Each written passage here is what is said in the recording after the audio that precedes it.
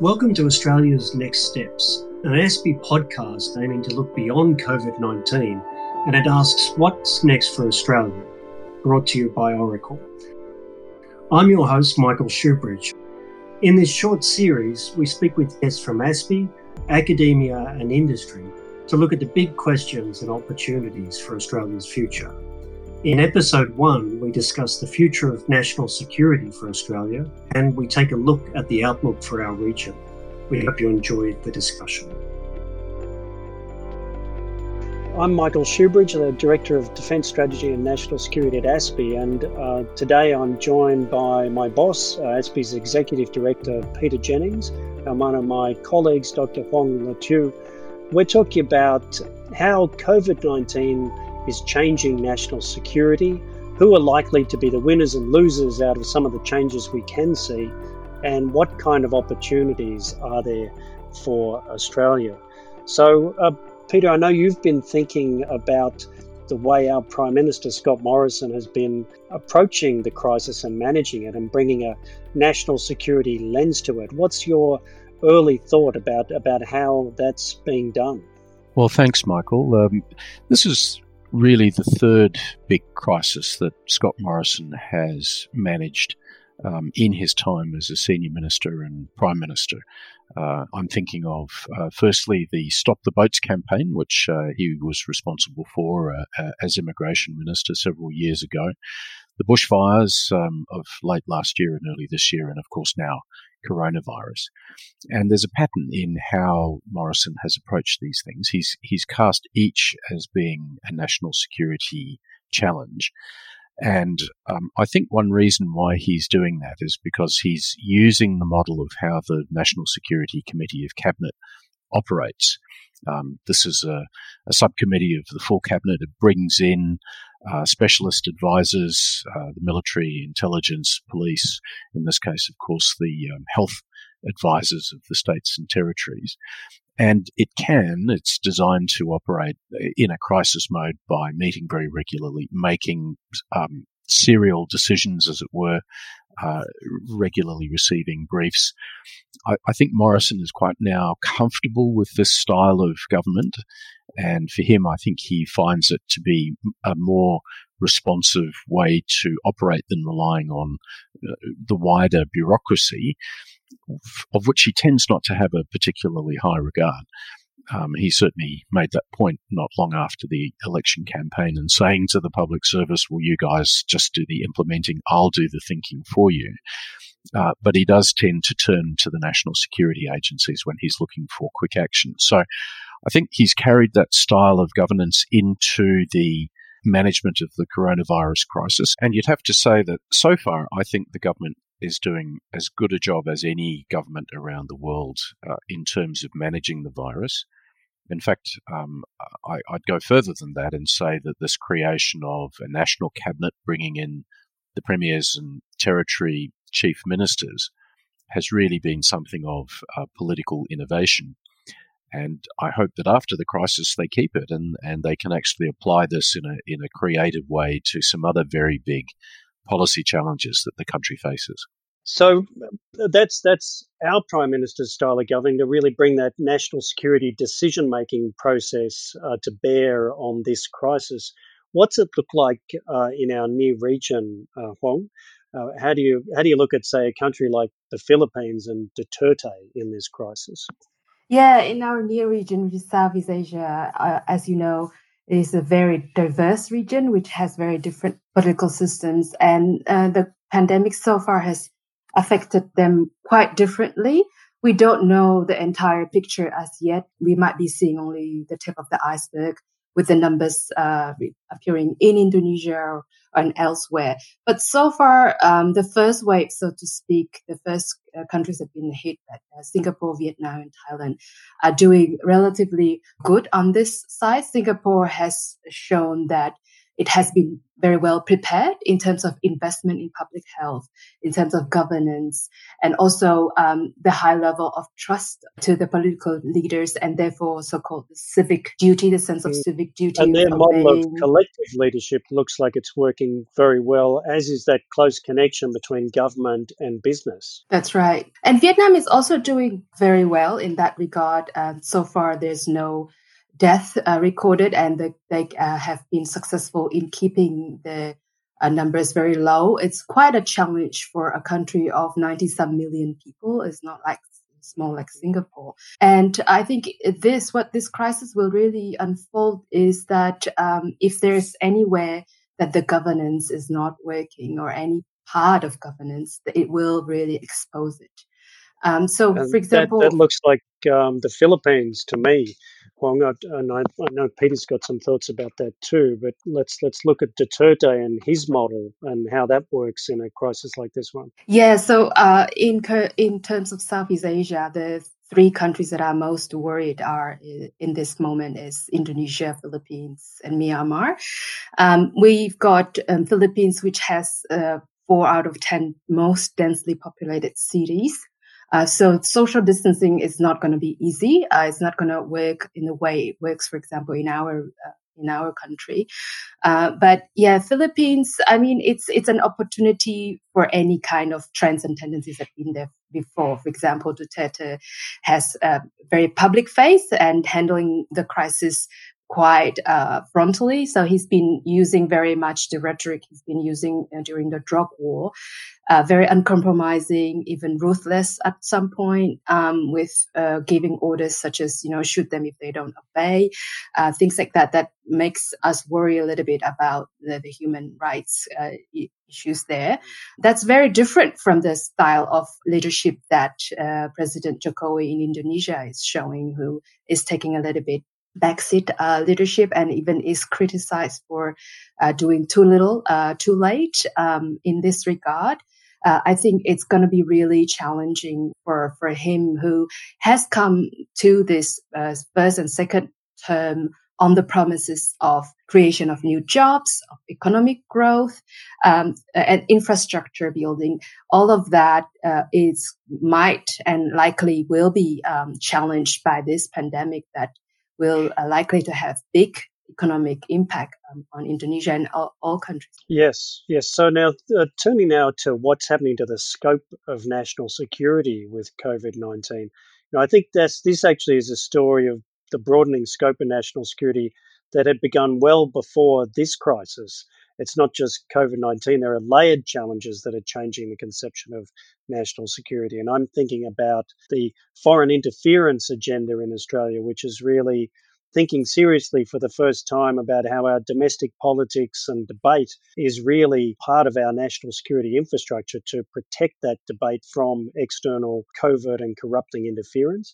Then, as we've already mentioned, the national crises of the drought and the bushfires, and now the pandemic. So, Peter, although the Prime Minister is using the national security framework for decision-making, doesn't this bring in a whole lot of new players across government and business to now play their part in national security, whether it's the health department or agribusiness or energy companies? It does, Michael. I think this experience is going to overturn a lot of long-held assumptions in Canberra about how we operate in the international system. This will certainly impact on supply chains. I think it will force the government to think harder about how it maintains real, as opposed to theoretical, supplies of fuels, petrols, oils and lubricants, critical medical technology, the things that we have all struggled, or we've seen the health system struggle to access at the moment when they needed it, and quite possibly put many people in the health system into harm's way. So we're going to emerge out of this crisis with, I think, a stronger sense of what it means to have sovereign control around critical supply chains. And defence is probably going to find itself with more tasks on its dance card than it really wants to have. any country can expect its defence force to be called in to help in emergency situations, but how far is it sensible to spread the capacities of what is really a small organisation, still about half the size of a Melbourne cricket ground audience? Something that we can't forget, Michael, is when we get to the other side of the crisis, traditional state-on-state national security concerns, I think, are going to be forefront. And there's good reason to be really worried about that because I think you can see a situation emerging where China will be attempting to advantage itself as best it can in the region. We have the United States going through a hellish experience itself with, frankly, poor leadership from the president. So what is that going to do from the point of view of our traditional alliance relationship? And our geography is such that we are going to be surrounded by a large number of countries that are going to be infinitely worse hit than us. How will we deal with that situation? What contribution can we make to those countries, or how indeed do we simply protect ourselves from the consequences of a Papua New Guinea, say, or an Indonesia, which is, unfortunately most likely to have a far worse experience of the coronavirus than we will? They are issues which would lead any strategist to have, serious pause for thought about the need to rewrite that 2016 Defence White Paper and to put a lot more emphasis on short notice readiness of the Defence Force and the capacity to undertake perhaps stabilisation operations in states which have become really badly affected by the virus. I can see a lot of knock-on effects which will get defence doing what it typically does and will put serious stress on the organisation and on government decision-making in the not-too-distant future. Huang and Peter, I can hear people saying, well, gosh, if national security is becoming this broad, doesn't it get a bit like Rudd's deeply flawed national security statement back in 2008, which, that all hazards approach, such a broad conception of national security that everything was in, and if everything is a national security issue, then it's almost meaningless in its breadth. So looking at Australia and our near region, even into Southeast Asia and the South Pacific, are there some clear priorities? I'm thinking about disaster response as a core priority domestically and regionally. And Huang, I know you're thinking about it's not just COVID-19. We're coming into the typhoon season in Southeast Asia.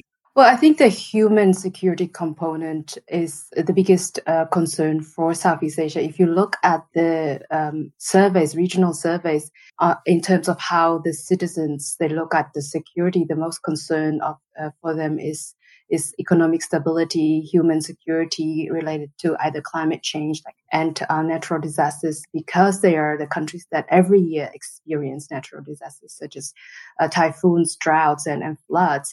But I think the COVID is unusual in a way that it combines everything at the same time. It's both, their domestic responses and fragility of that, or inaptness to respond, but also what it does to global supply chain, as Peter mentioned, but also the other economies. So it's at the same time dealing with it domestically, but also it is a slowdown for the external markets. And remember that most of Southeast Asian countries are heavily export dependent. And if it's not very healthy markets elsewhere in China, in US, Europe, European Union or Australia, then the challenge comes from the both sides, from out external and internal. And I don't think any country has got that thought through. I mean, coming into the pandemic before the COVID-19, most of countries were concerned or worried about the impact of the trade war to their economic well-being. And now we have this pandemic that we don't know how long it's going to last for and what scope of damage it will do to all of economies in the world. So it at this moment, it can go either way or all the way at the same time. It can be humanitarian issue. It could be economic security. But if it's really badly handled, it could also spill over into internal domestic instability and riots, and even some more radical unrest in each of countries. And some of the countries in the region have had military rule traditions. So we can't also rule out completely that if the situation goes really, really bad, we can't rule out that some of that tendencies will reemerge again. Probably a role for Australia here, working with our regional partners. We're striking our own balances around civil liberties and security. You can see that with the discussion about police powers in states like New South Wales. But I think your point, Huang, about human security being the framework that Southeast Asia is using, well, it's also the framework that the South Pacific is using. So maybe that's a bit of an organising principle for us. I wonder, though, thinking about opportunities and challenges, when you look at, say, the US alliance and partner framework internationally, US partners and allies are a mix of both the worst affected, including the US itself, and the most resilient. So I'm thinking of countries like South Korea, Japan, and Taiwan, and also Australia and New Zealand and Singapore as US partners that are probably towards the upper level of best practice in this pandemic. That, to me, seems to bring out some opportunities for new kinds of partnerships between us and our other partners. What thoughts do you have about that, Peter? Michael, I think this is a moment when the democracies could take a conscious decision to work together more effectively. And in the democracies, of course, I'm including countries such as Indonesia and Japan. What we need, I think, is a John Howard moment. I'm referring, of course, to Howard's decision to provide Indonesia with $1 billion worth of development assistance after the 2004 tsunami, which really helped to quite fundamentally change the Australia-Indonesia relationship after the East Timor crisis of half a decade before that. We cannot really live securely in this region if Indonesia is not a secure partner of Australia. And therefore, I think as soon as our government feels confident that it's got the right hold on the domestic Australian situation, the next question they should be asking themselves is, right, now what can we do to assist Indonesia to get over this problem?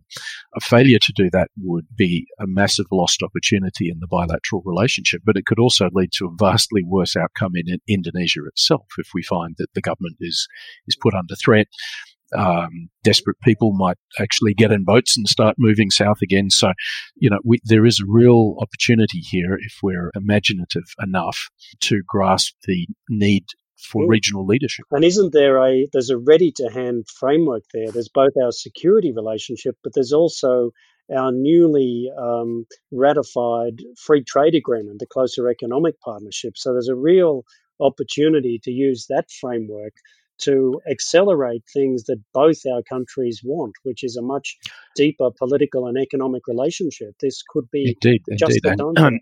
I would also be casting this in terms of the Lombok Treaty, which is an agreement between Australia and Indonesia that says we have shared and common strategic interests. So again, this is not going to come cheap. It will cost money, and it's going to be in the context of a new world where we're now essentially going to be in debt as a country and as a globe for decades to come as a result of the need to spend to bring ourselves out of the crisis. But I think having crossed that Rubicon, those few moments of the budget being back in black, let's forget that.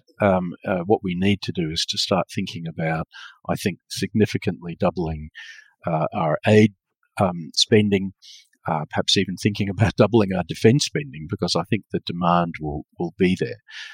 But it doesn't all have to be about military equipment. It can also be about relationship building amongst the decent democracies, which I think is a core lesson out of this, is that if you can't trust the autocracies to do the right thing and to be honest and open, let's work on building relationships with the democracies. Well, on that, I think it's interesting. Sorry, Huang, go ahead. Yeah, I just wanted to kind of reiterate Peter's point that there will be a lot of demand from the region, obviously depending on how well Australia come out with the response to the pandemic. But I've been looking at the projections of how hard this COVID-19 will hit economically our near region. And of course, there are different metrics and different measurements. But instead of what was expected by the World Bank, that by 2020s we will lift another 35 million people from poverty. Another study published by the Financial Times recently said that our near region might end up after the pandemic with another 11 or 12 million of people falling below the poverty line. So our region will be in a very fragile and unstable position. Having said that, Australia can really build on its strength and reputation in the region, which has been the quality of everything, like in terms of healthcare, quality of medicine, of research, of education. All of that will be needed. CSIRO, for example, is one of the early ones to start testing the vaccines and really can be one of the forerunner. So I think if anyone has doubted multilateralism, this is the moment that we revive the faith in multilateralism as well. Well, which is a pandemic. That's a lesson from history, I think, Huang. After both world wars, it was a high point of global cooperation that got spawned from that. And I think we should have the same ambition at the end of this global crisis. I wonder, though, with the region and Australia, and indeed with our US and other partners, after both the world wars, there was a post-war production collapse because those crises had really accelerated national production. But in this case, could we have the opposite? Could we have a post-COVID production increase because Australia and others will want to rebuild our own capacities to do more of what we need ourselves in crises? And is that an opportunity for Australia with regional partners and with our existing alliance partners? So, Michael, I think that the requirement is for some creative and quite expansive policy thinking in order to be able to, try to grasp some opportunities from this issue. We've clearly seen across the world a problem emerge that no one was really thinking about, which was global reliance on China for production of a large volume of medical equipment and drugs. Now, I think post the virus, no country is going to feel comfortable going back to that situation. So why not, for example, look at a sort of an expanded Five Eyes relationship, which is aimed at building the kinds of stockpiles and resilience we need to be able to source drugs and medical equipment from other countries that can be regarded, I think, as perhaps more trustworthy suppliers. I think Australia could play a very significant part in that. But the thing to avoid in all of this is just imagining that what happens after the crisis is a return to the world that we had back in December of 2019. I don't think that's going to happen. So just-in-time supply of critical gear, no longer acceptable. Complete reliance on China because of the nature of the Chinese Communist Party is no longer acceptable. And so we're going to have to think harder about new policy settings.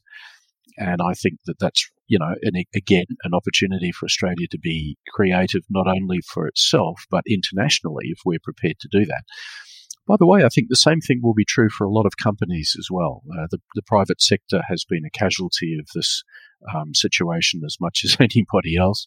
They are going to have to rethink some very tested assumptions around supply chains, around stockpiles, critical support, around business continuity. So these are challenges which are going to be very much in the private sector as well as the government sector. Hong, how about that digital agenda? For Australia, I think we're really accelerating the Prime Minister's ambition that we be a leading digital nation by 2030. I feel like the changes many businesses and even government agencies are being forced to make are really accelerating that digital agenda. That was already a big part of the ASEAN agenda. Do you think that's an opportunity for Australia with our ASEAN partners to really accelerate our digital connectivity with them? It could go either way, Michael. I think what the point I was trying to make earlier is that we have to share experiences, like whether it's medical or digital development, because what this crisis unfolds is like we are so interconnected that no one can afford to work in separation, and we do need sharing best practices and research and all the policy recommendations that we all are in this together.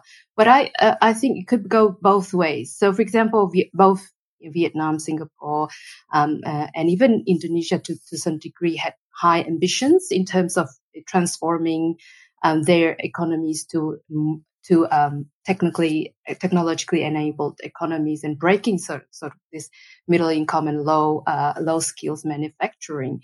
One thing this pandemic can cause is that we won't have the respective countries won't have that much of budget and really human resources bandwidth to further this agenda in this deadline and this time frame that they've targeted.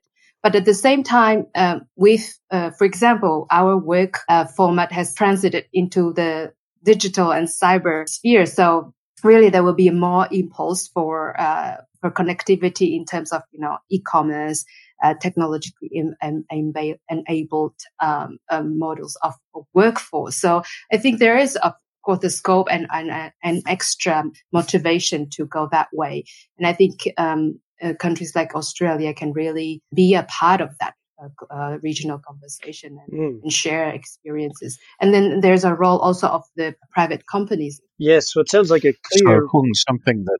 Sorry, Michael, I just wanted to sort of add a kind of a second thought to Hung's very good comments there, which is to say, we now face a situation in Australia where our university sector may well have lost 100,000 Chinese students for a good period of time. Why wouldn't our government now be thinking about, right, what would it look like if we said we, the government, will fund 100,000 places for Southeast Asian students to study at Australian universities, maybe starting remotely, but then actually physically coming here when we're able to open up to international visitors again. Obviously grow a new market and grow the human capital that the region needs. Exactly. Yeah. That's a very good idea. People's eyes would roll at the thought of the cost of doing that, but think of the return on that investment, if you like, from having 100,000 Southeast Asians educated at Australian universities. I mean, we know from experience that that's been invaluable to how Australia has managed relations with Southeast Asian countries in the past. So again, I sort of repeat the call for big thinking and new ideas that can help bring us out of this situation. And also perhaps government partnerships with big tech that can sponsor, for example, computers to the schools in the regions. Like not all schools have been able to transform into online learning, but there's a big scope for private public partnerships in that. With a lot of lessons out of our education system, which I think is a standout success in their rapid shift to online learning from primary right through universities. Well, look, this is a fascinating discussion. I mean, obviously, there's a lot more to talk about, a lot more to think about, and a lot of uncertainty. But in that, there are some real opportunities about closer partnerships, about co-production with trusted partners, as opposed to the outsourced risk to the vulnerable global system concentrated in China. Real focus on Indonesia now and a need for imagination. So to me, I'd like to thank you both for the discussion, but a clear lesson for me is plan beyond the current crisis. Governments need to do that. Businesses need to do that. And also look for the opportunities in this, opportunities we can already see and ones that we can generate into the future once the peak of this crisis has ended and we're looking at an accelerated security landscape with plenty of surprise but plenty of opportunity as well. So thank you both for your insights and discussion. Thank you, Mark. Thank you. Thanks, Hong. Thank you. That brings us to the close of our first episode of Australia's Next Steps. Thanks to Peter and Hong for your time and insight and sharing your thoughts with me in this episode. The topic we've discussed today, the future of national security, is much larger than the time we had on this episode. If you'd like to continue the discussion, please engage with ASPI on Twitter at ASPI_org, and we can hear your take on the topic. We'll return shortly with our next episode, Australia's Next Steps, the Future of Work in Australia. Until then, stay well, stay safe. Thank you.